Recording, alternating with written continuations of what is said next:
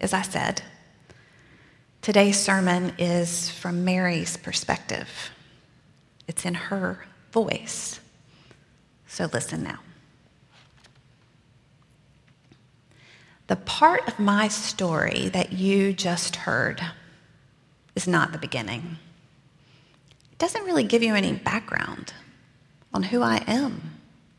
It didn't even mention the Annunciation, which is a fancy word for when Gabe appeared to me in Nazareth. You may know this part. Do you remember? He appeared and he said, "Greetings, favored one, the Lord is with you." The NRSV translation of your Bible said that when he said that, I was perplexed by his words. But let me tell you, perplexed doesn't really begin to describe it. I'll tell you the truth. I was terrified. I was confused. I was beside myself. And you may have suspected that because you may remember that the next thing he said was, "Don't be afraid, Mary. You will conceive in your womb and bear a son, and you will name him Jesus." Well, to that I had a whole host of questions. The first and most obvious being, well, how can that be? Well, Gabe said, the Holy Spirit's going to come upon you, and the power of the Most High is going to overshadow you, and therefore the child to be born will be holy. He will be called the Son of God. As you imagine, I didn't know what to say to that, so I just listened. He went on.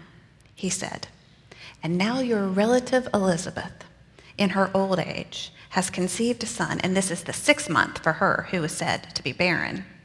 For nothing," he said, "nothing is impossible with God." And that is when I said something I did not even know was within me.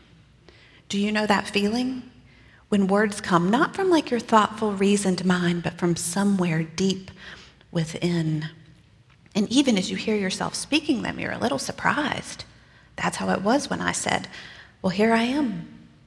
Let it be with me according to your word." Now, that part of my story is in your Bible. And if you've been hanging out at the church very long, you've probably heard a sermon or two on it. Even if you've not been hanging around the church for very long, you've just been listening to 106.3 playing your holiday favorites all day, every day. You probably know most of that part of the story. And you may have some questions. Have you heard that song on the radio? They play it way too often. You know the song, "Mary, Did You Know?" That song alone has filled up my inbox with theological inquiries. Did you know, it asks. Mary, did you know that your baby boy would one day walk on water, would save our sons and daughters? Did you know that your baby boy has come to make you new, that the child you delivered will soon deliver you? Well, what do you think? Do you think that I knew? That song goes on. It says, "Mary, did you know that your baby boy has walked where angels trod, that when you kiss your little baby, you kiss the face of God?" What I knew was what Gabe told me. And he said, and I quote, "Nothing is impossible with God." And then he told me about Elizabeth, and thanks be to God for that, because you know the text, it says, "I went with haste." When you heard that, you might have imagined that I texted her and then hopped in the car and drove right over. It was not that way. It was over the river and through the woods. It took 9 days. Rembrandt imagined that when I finally arrived, it was like this. You see the little dog there? You see Zechariah in the background? Rembrandt got part of it right, but what he didn't get was all of the shouting and all of the hugging and all of the crying. When I arrived, Elizabeth hugged me and she said, "Blessed are you among women, And blessed is the fruit of your womb. Blessed are you who believed, she said. And I was so happy to hear it. I was so happy to hear those words. I was happy to hear her voice. I was so happy. I just started crying. And not like a dainty little ladylike, dab your eyes with the white handkerchief cry. No. Crying. Like walls come tumbling down, ugly face, snotty, crying. And Elizabeth started crying. And we cried until we didn't. And then we were still. Like, be still and know still.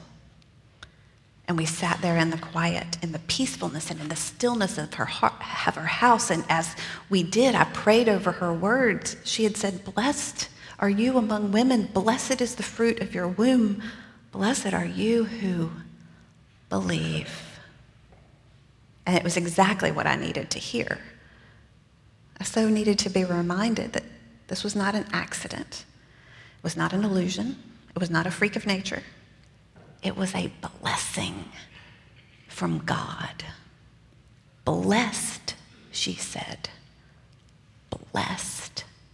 And her words, they brought me a certain peace, and they brought me joy, and over the years, they brought me comfort and hope too. Like after I went home and I was alone, and even though Gabe said to fear not, I was still fearful. Her words, they brought me comfort. And later, when I was exhausted as a new mother, they brought me hope. And then later, when I was in the midst of the deepest grief, the deepest pain a parent can know, which we won't go into today because it's Advent, not Good Friday. But even then, Elizabeth's words reminded me that my child was God's child. Blessed, she said, are you who believe. During those first 3 months together, Elizabeth and I, we prayed and we laughed and we sang. My singing was part of what you heard today. And just like the here I am, let it be with me according to your word, my singing, it came from a place deep within. I said, my soul magnifies the Lord, and holy is his name.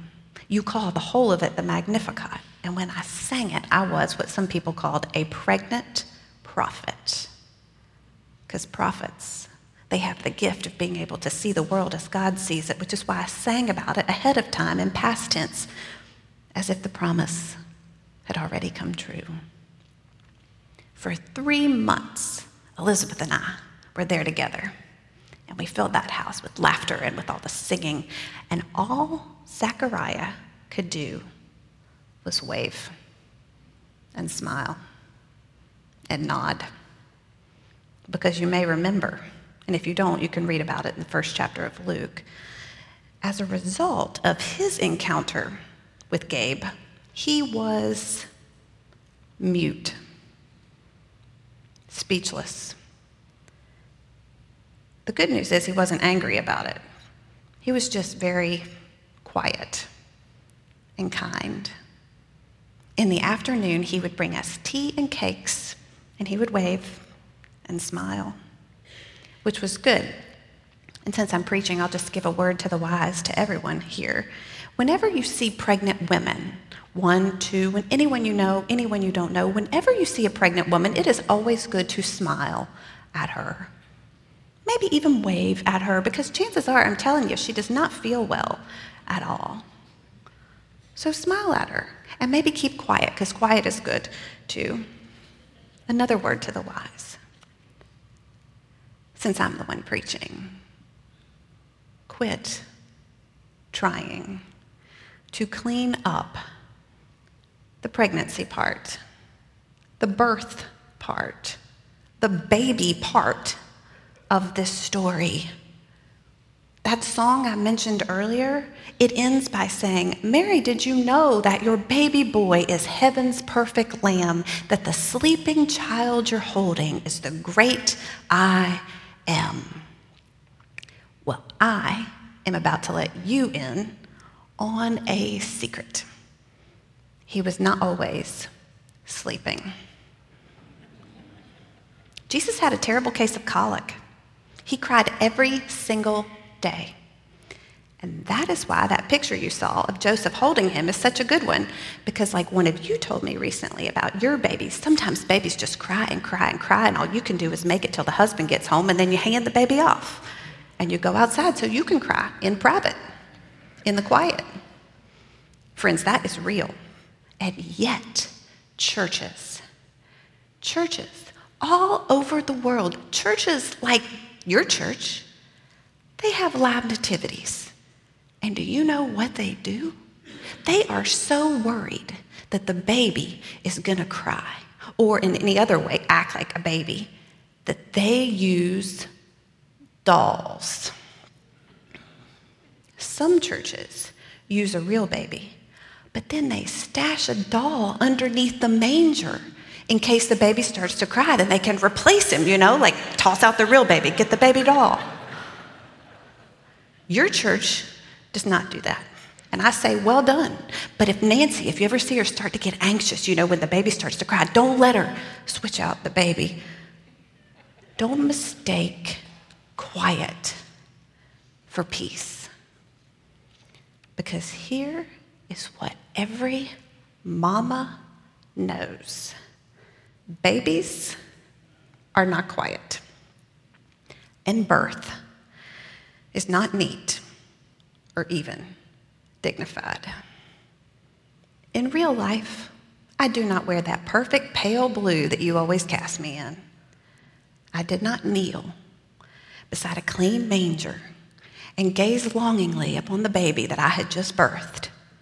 No, I was exhausted. I was exhilarated. And every parent in here knows I did not put that baby down. Not at first. I counted his toes. And I kissed his cheeks. And I marveled at his presence. And I'm not going to lie to you, a little bit at my own strength. Because giving birth, it is not what you imagine it will be. Ask around. Seriously, this Christmas, ask around. Ask your daughters and your granddaughters. Ask your friends. Ask your family. Women will tell you that they had like a perfectly scripted birth plan. They will tell you how they imagined it, and then they will tell you how it really happened. When you ask them, some will begin by telling you about the difficulties, about the trials of infertility.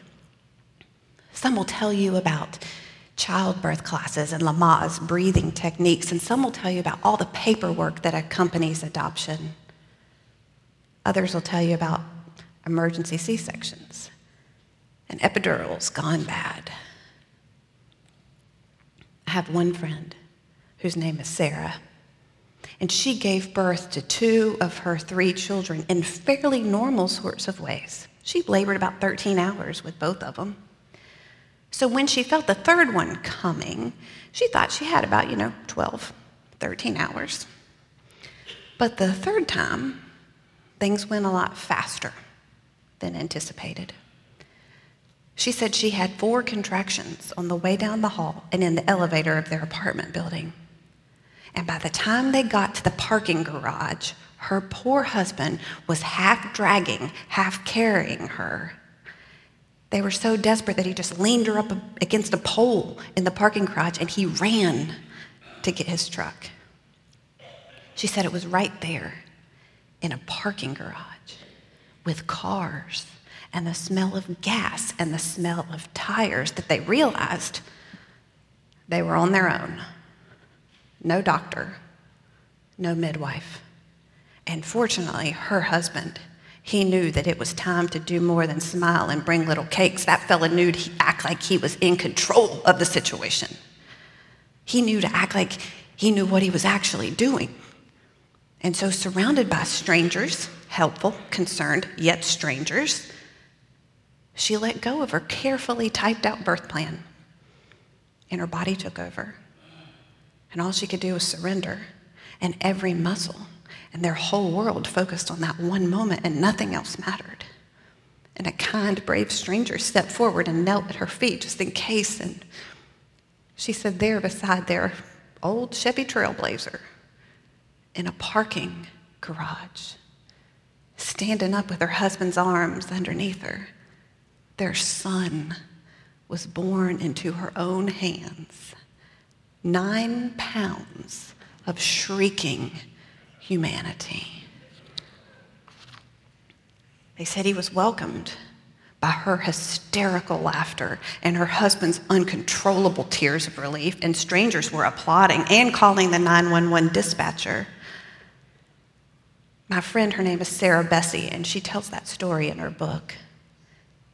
She said for her, birth was the moment when the carefully constructed line between the sacred and the secular shattered once and for all. It was like that for me too. So often, the sacred, the holy, the God with us, blessed moments of life are our most human. That's where we come to know the deepest peace and the greatest joy. So that night, there in the stable, with the smell of straw and animals, next to a feeding trough, I realized we were on our own. No doctor, no midwife.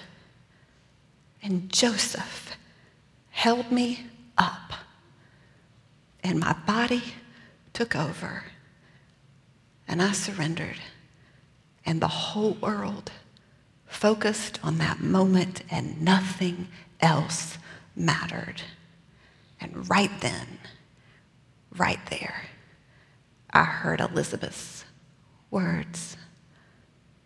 "Blessed," she said, "blessed are you among women. Blessed is the fruit of your womb.